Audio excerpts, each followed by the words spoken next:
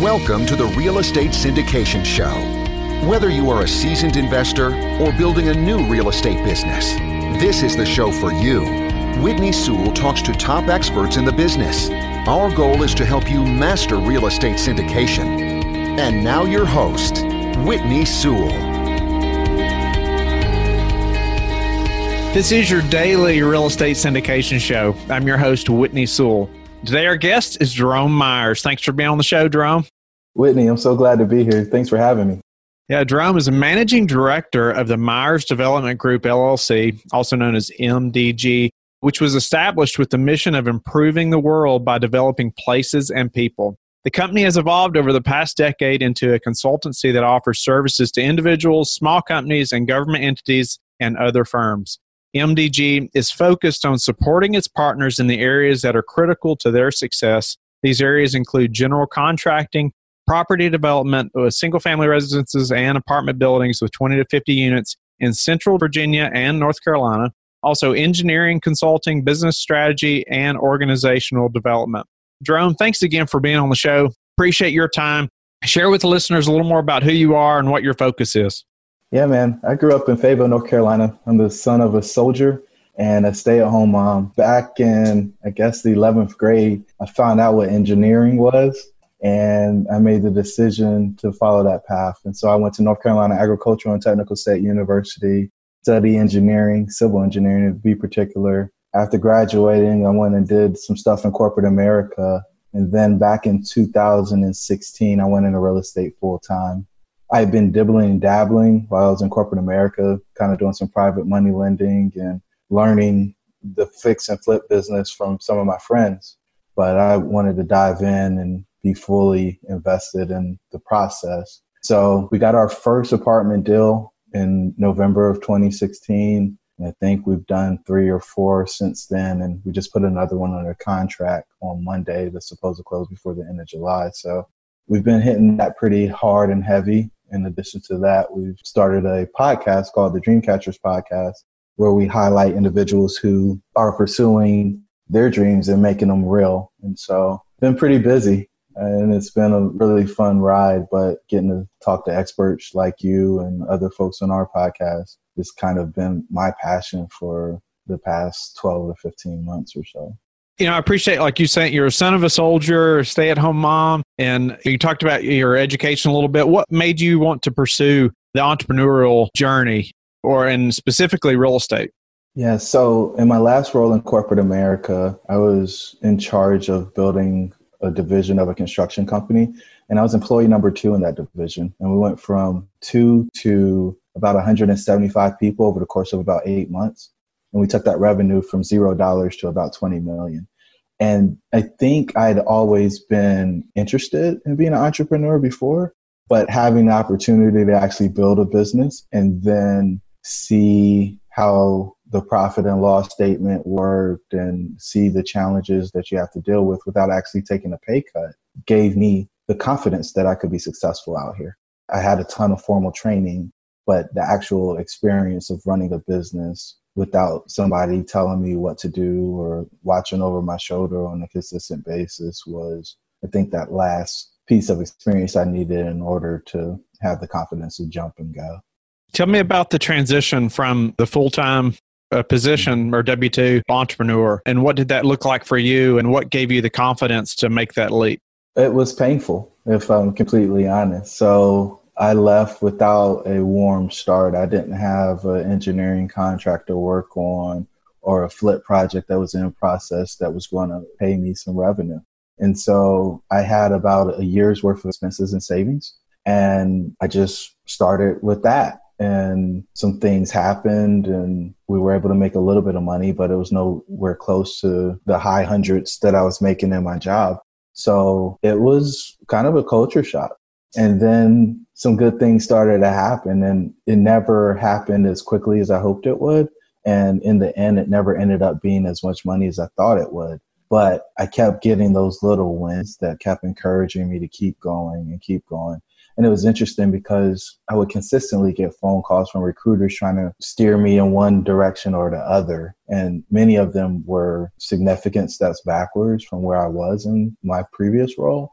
And at times I often thought it would be a whole lot easier to go do that. But when I started thinking about my children and what I would be able to do with the job versus what I would be able to do with the company I built, and then thinking about my past success in building 30% profitable business with multiple millions over the course of a very small period, I thought that I should continue the path and see if I could do for me what I did for others. I like it. I appreciate your transparency. I think if any of us said that was just easy, you're not being honest, right? Yeah, I mean, from that transition, and if you're used to having that W-2 position and you feel at the time that that's security, right? You feel like that's secure, and it's a lot to give that up. But tell me now, what would you tell yourself now that you've done it? You've grown in this real estate business and you've had those small wins and you're building and you're moving forward. You kept going. You didn't give up. You didn't take advantage of what the recruiter's calling. And what would you tell yourself looking back now? I don't know how long ago that was, but what would you tell yourself now that you're in the position you're in now? Somebody else that's maybe struggling in that same spot with that transition. Yeah. I think I would tell them it's never going to happen as fast as you think it's going to happen. And you have to be okay with that. You want to push and fight and drive for results, but understand that just because you want it to happen, that doesn't mean that it's going to happen in the time that you want it to happen. But if you're willing to keep putting one foot in front of the other, you'll get there. It's kind of the tortoise and the hare thing. Like, I pride myself on being efficient. And the turtle or the tortoise, every time you read the book, he wins the race every single time. And the hare, he runs and does a dash and then he stops and then he runs and does another dash and he stops. Tortoise is on that same pace. You got to be steady in this thing. It's a marathon, not a sprint. And that for me is probably the hardest thing because I get a thrill off of completion, and the arduous piece of doing the task over and over again and being in the process continuously is tough for me. But I do pride myself on being a disciplined person. And so I'll see it through to the end, regardless of how painful that piece of it is. So elaborate on the discipline portion a little bit and how you became disciplined. And you have to be an entrepreneur, right? I mean, you have to have some routines and to be consistent, like you've said. How have you developed that personal skill of being disciplined? Well, and it goes back to my dad, right? Son of a soldier. And so he worked a Carolina half day. And for anybody who doesn't know what that is, that's you're out the door and at work by 6 and you come back through your door after 6. And he did that every single day without fail. And I look forward to him coming home so that we could have dinner together. But he's my role model and I patterned my life after him. And early adulthood, I tried to do just about everything he did. I've learned that I had to adjust some stuff because we aren't the same people, although he is my hero.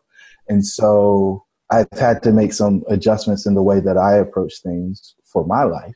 But that was the start of it. And so if I carry that through life, I've always been involved in a lot of different activities. I was an athlete and I was actually fortunate enough to be able to play collegiate sports. And in that, we had a pretty rigorous schedule. So it wasn't uncommon to have something going on at 5 a.m., get done with that, have breakfast in the caf, then classes till 1 or 2. Then we're watching film, then practice from 4 to 6, 6:30, dinner, and then you got to do homework.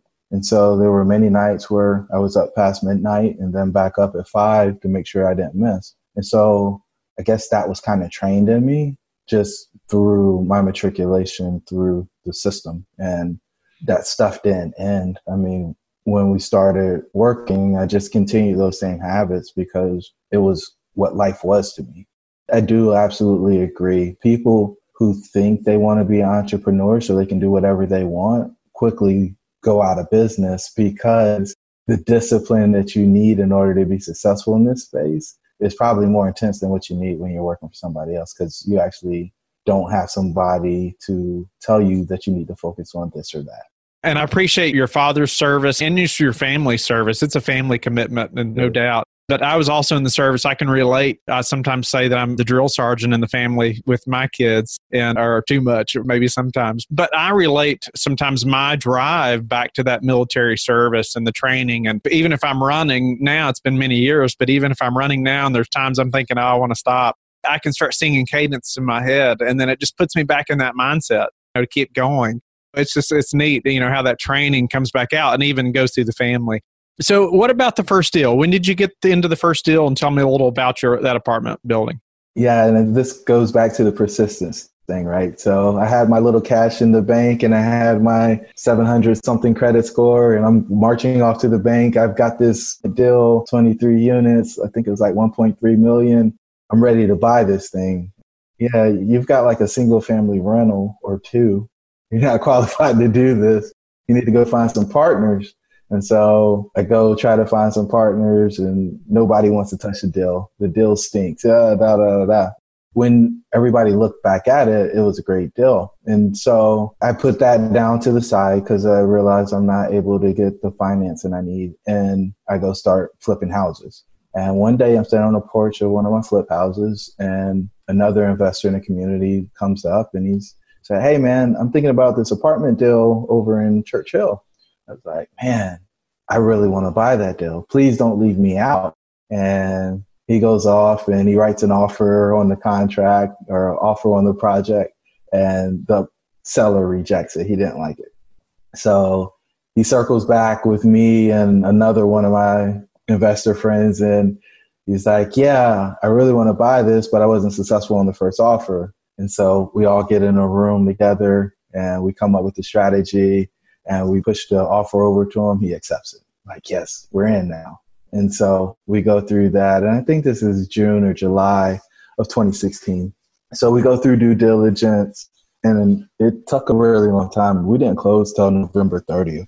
But we got the deal under contract, came up with our strategy. And then, like with most things, the strategy, we were going to renovate on turns. And because we had so many issues, we just cleared the property. And that caused a considerable cash drain on the project. But we had 2 units pre-leased, and the other 21 we expect to lease pretty quickly. So this fall, we hope to refinance. Technology is creating opportunities in the commercial real estate industry at an increasingly rapid pace. Technology-fueled innovations are enabling those forward-thinking firms to reduce back-office costs and risk, raise equity faster, and increase asset performance so that they can focus more time on activities that drive revenue. Today, IMS is the most widely adopted investor management software for commercial real estate firms. Visit us at investormanagementservices.com. Tell me about your first deal and just some details there, and let's get into it. Yeah, so my first deal is a funny one. So in January of 2016 or so, I found a deal and I was like, yeah. So I march into the bank with my 700 something credit score and my little bit of cash and say, "Hey guys, I want to buy this $1.3 million apartment building." And they kind of look at me and say, "Yeah, when we look at your schedule of real estate owned, we don't really think you're qualified to do this." I said, "But we're going to have third-party property manager, so on and so forth." And they're like, "Yeah, no." And so I tucked my tail after going to a few different banks, and I decided, well, I guess I'll just flip some houses until I can build up some capital and get a better network. And so one day I'm standing on the porch of one of my flip houses, and an investor in the community stops by. He's like, "Hey, man, I'm looking at this apartment building. Do you know anything about it?" I was like, "Man, I would really love to be in that deal. It's the same one I tried to buy back in January. And please don't leave me out. Let me be included in the process." Anyway, he goes off and makes an offer. He doesn't get it accepted. He circles back with another one of my investor friends, and he said, "Oh, that's the project that Jerome was trying to get in on." And so the 3 of us come together, and then 2 other guys get together. We get the property under contract, and then we close in November of the same year. As we started going through the process of executing the business plan, we realized there were some significant issues that we didn't catch during due diligence. And instead of being able to renovate the units on turns, we cleared the whole thing. Fortunately, we have some pretty strong partners in the deal, so that strain on the finances wasn't as painful as we thought it would have been going into the project, but it still was a drastic shift in our execution strategy. You mentioned you cleared the whole thing. What do you mean by that? Yeah, we either evicted or made people move to a different facility. Our property manager manages a little over 3,500 doors throughout Virginia. And so he had options if people could qualify through the credit checks and the background checks for them to go to other properties. And so we went to 0 on occupancy for this property. That's a big decision, right? What were some of the problems that weren't found during due diligence that really make a decision that big? I think the biggest one, I can't say that it wasn't found. I think we just underestimated it. The main sewer pipe for one of the buildings was crushed. And so there were some symptoms of an issue with the sewer pipe. There was some backup in the kitchen sink from time to time. Sometimes the toilets wouldn't flush, but we didn't realize that we were going to have to pull that whole thing out and put a new one in. And so in order to do that, the people will be without plumbing for a few days. And so then you get into this game of putting people in hotels and so on and so forth. And all the concrete cutting and pouring and all the other demolition necessary to complete the repairs. For us, it made sense to try to be as efficient as possible and pull everybody out of there and just allow the crews to go in and work as quickly as they could without trying to move people's furniture and be quiet during this time and some of the other stuff. Okay. No, that makes sense. It's a pretty big deal if tenants are not going to have plumbing for so many days or longer. Were there other due diligence issues that you wish you had known about or found? I think that one was the one that caused the most trouble. I think the other thing that was a challenge, I think we underestimated the level of effort on, was the permit piece of it. So as far as what drawings we had to have, what needed to be permitted, what didn't need to be permitted, those things ended up being pretty big deal. And we were able to get some stuff done. And then we'd have we were able to get the HVAC permit, but the plumbing inspector didn't like the way that was written. So it was like we got pulled back. And then we had to kind of start all the way over again from a permitting standpoint. And so we just kept spinning in this permitting cycle, and it created a lot of issues. And the thing that we thought we were going to do, which was save time by doing the permits right before we got to the inspection point, just didn't work out. But it is what it is. You're supposed to get permits, and you're probably supposed to get them before you get started. And so we have experience in single family, and what we found in construction in general is a lot of people only want to do the paperwork just in time instead of getting it ready beforehand. And so we got jammed up a little bit because we followed that method. And so a lesson learned for anybody who's getting ready to do projects, if you're going to buy something, you're going to do a heavy renovation, you can start on the permits and the paperwork prior to closing on your deal. That way you can hit the ground running and do it without these surprises that we ran into after the fact. Great tip. If I had to do it all over again, that's exactly what I would do. I would absolutely get those details ironed out so that, one, you can make sure that your construction budget's right. And then 2, you don't have delays outside of your control. You can't control permitting authority, but you can control the subs and the people working on site. So take the ball out of their hand, get it back in your hand so you can go score. I would imagine your due diligence process has improved greatly because of that one deal. Yeah, I hate surprises. So that is for sure something that we've tightened up. And so Jerome, why multifamily now as opposed to keeping on flipping homes just like you were doing? Multifamily seems to be the superior real estate asset from my perspective. And I have a passion about the workforce housing crisis that we have here in the U.S. I think that everybody deserves affordable and safe housing. And what I've seen with many of the complexes that I've walked through is that a lot of the owners are not doing the things that are necessary for people who actually live in those facilities to have that. One of the properties that we took over didn't have running water in the kitchen or working drain in the kitchen. So this family, and it was a man, his wife, and their 3 children, instead of being able to drain their sink, they had to use a pot, and they were throwing the water out in the backyard. The property that I just spoke about with the damaged sewer line, the sewage was backing up into the units. And that usually only happens when somebody's drilled like cable or something through it. But with the crushed sewer line, this was happening for an extremely long time. And so when we see stuff like that, it pulls on our heartstrings. Like, people don't deserve to live like this.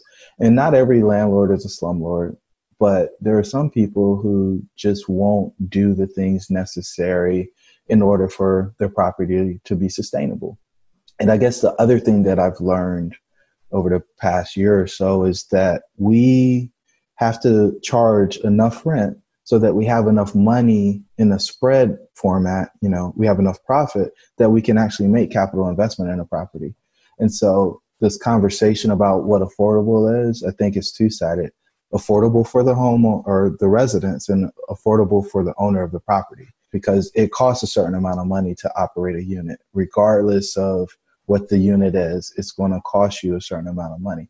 And if your rent is below that or too much, just a little bit above it, it disincentivizes you to take care of the property. And what we tend to buy is stuff where the owners have taken all the stuff that they can out of the property, and now it's sitting in a state where it's on the brink of going bad, and you might not be able to revive it.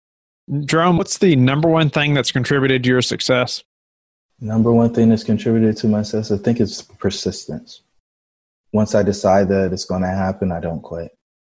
Love it. And how do you like to give back? So our family has a scholarship at North Carolina Agricultural and Technical State University. And that scholarship is for a second, third, or fourth year engineering student. It's a full ride, and they're able to hopefully get out of school without student loans like I did. Nice. And tell the listeners how they can get in touch with you and learn more about you. So I'm on LinkedIn. It's Jerome Myers, Myers. We've got another website called Dreams Should Be Real, where it's part of our coaching program where we try to inspire folks to make their dreams reality. And that's dreamshouldbereal.com. And I think those are probably the two best ways. Our real estate investing site is developing.com, but the E's are 3. So D3B3LOPING.com. And you can find out more about our real estate projects and kind of the things that we've been working on since we've got into this thing full time.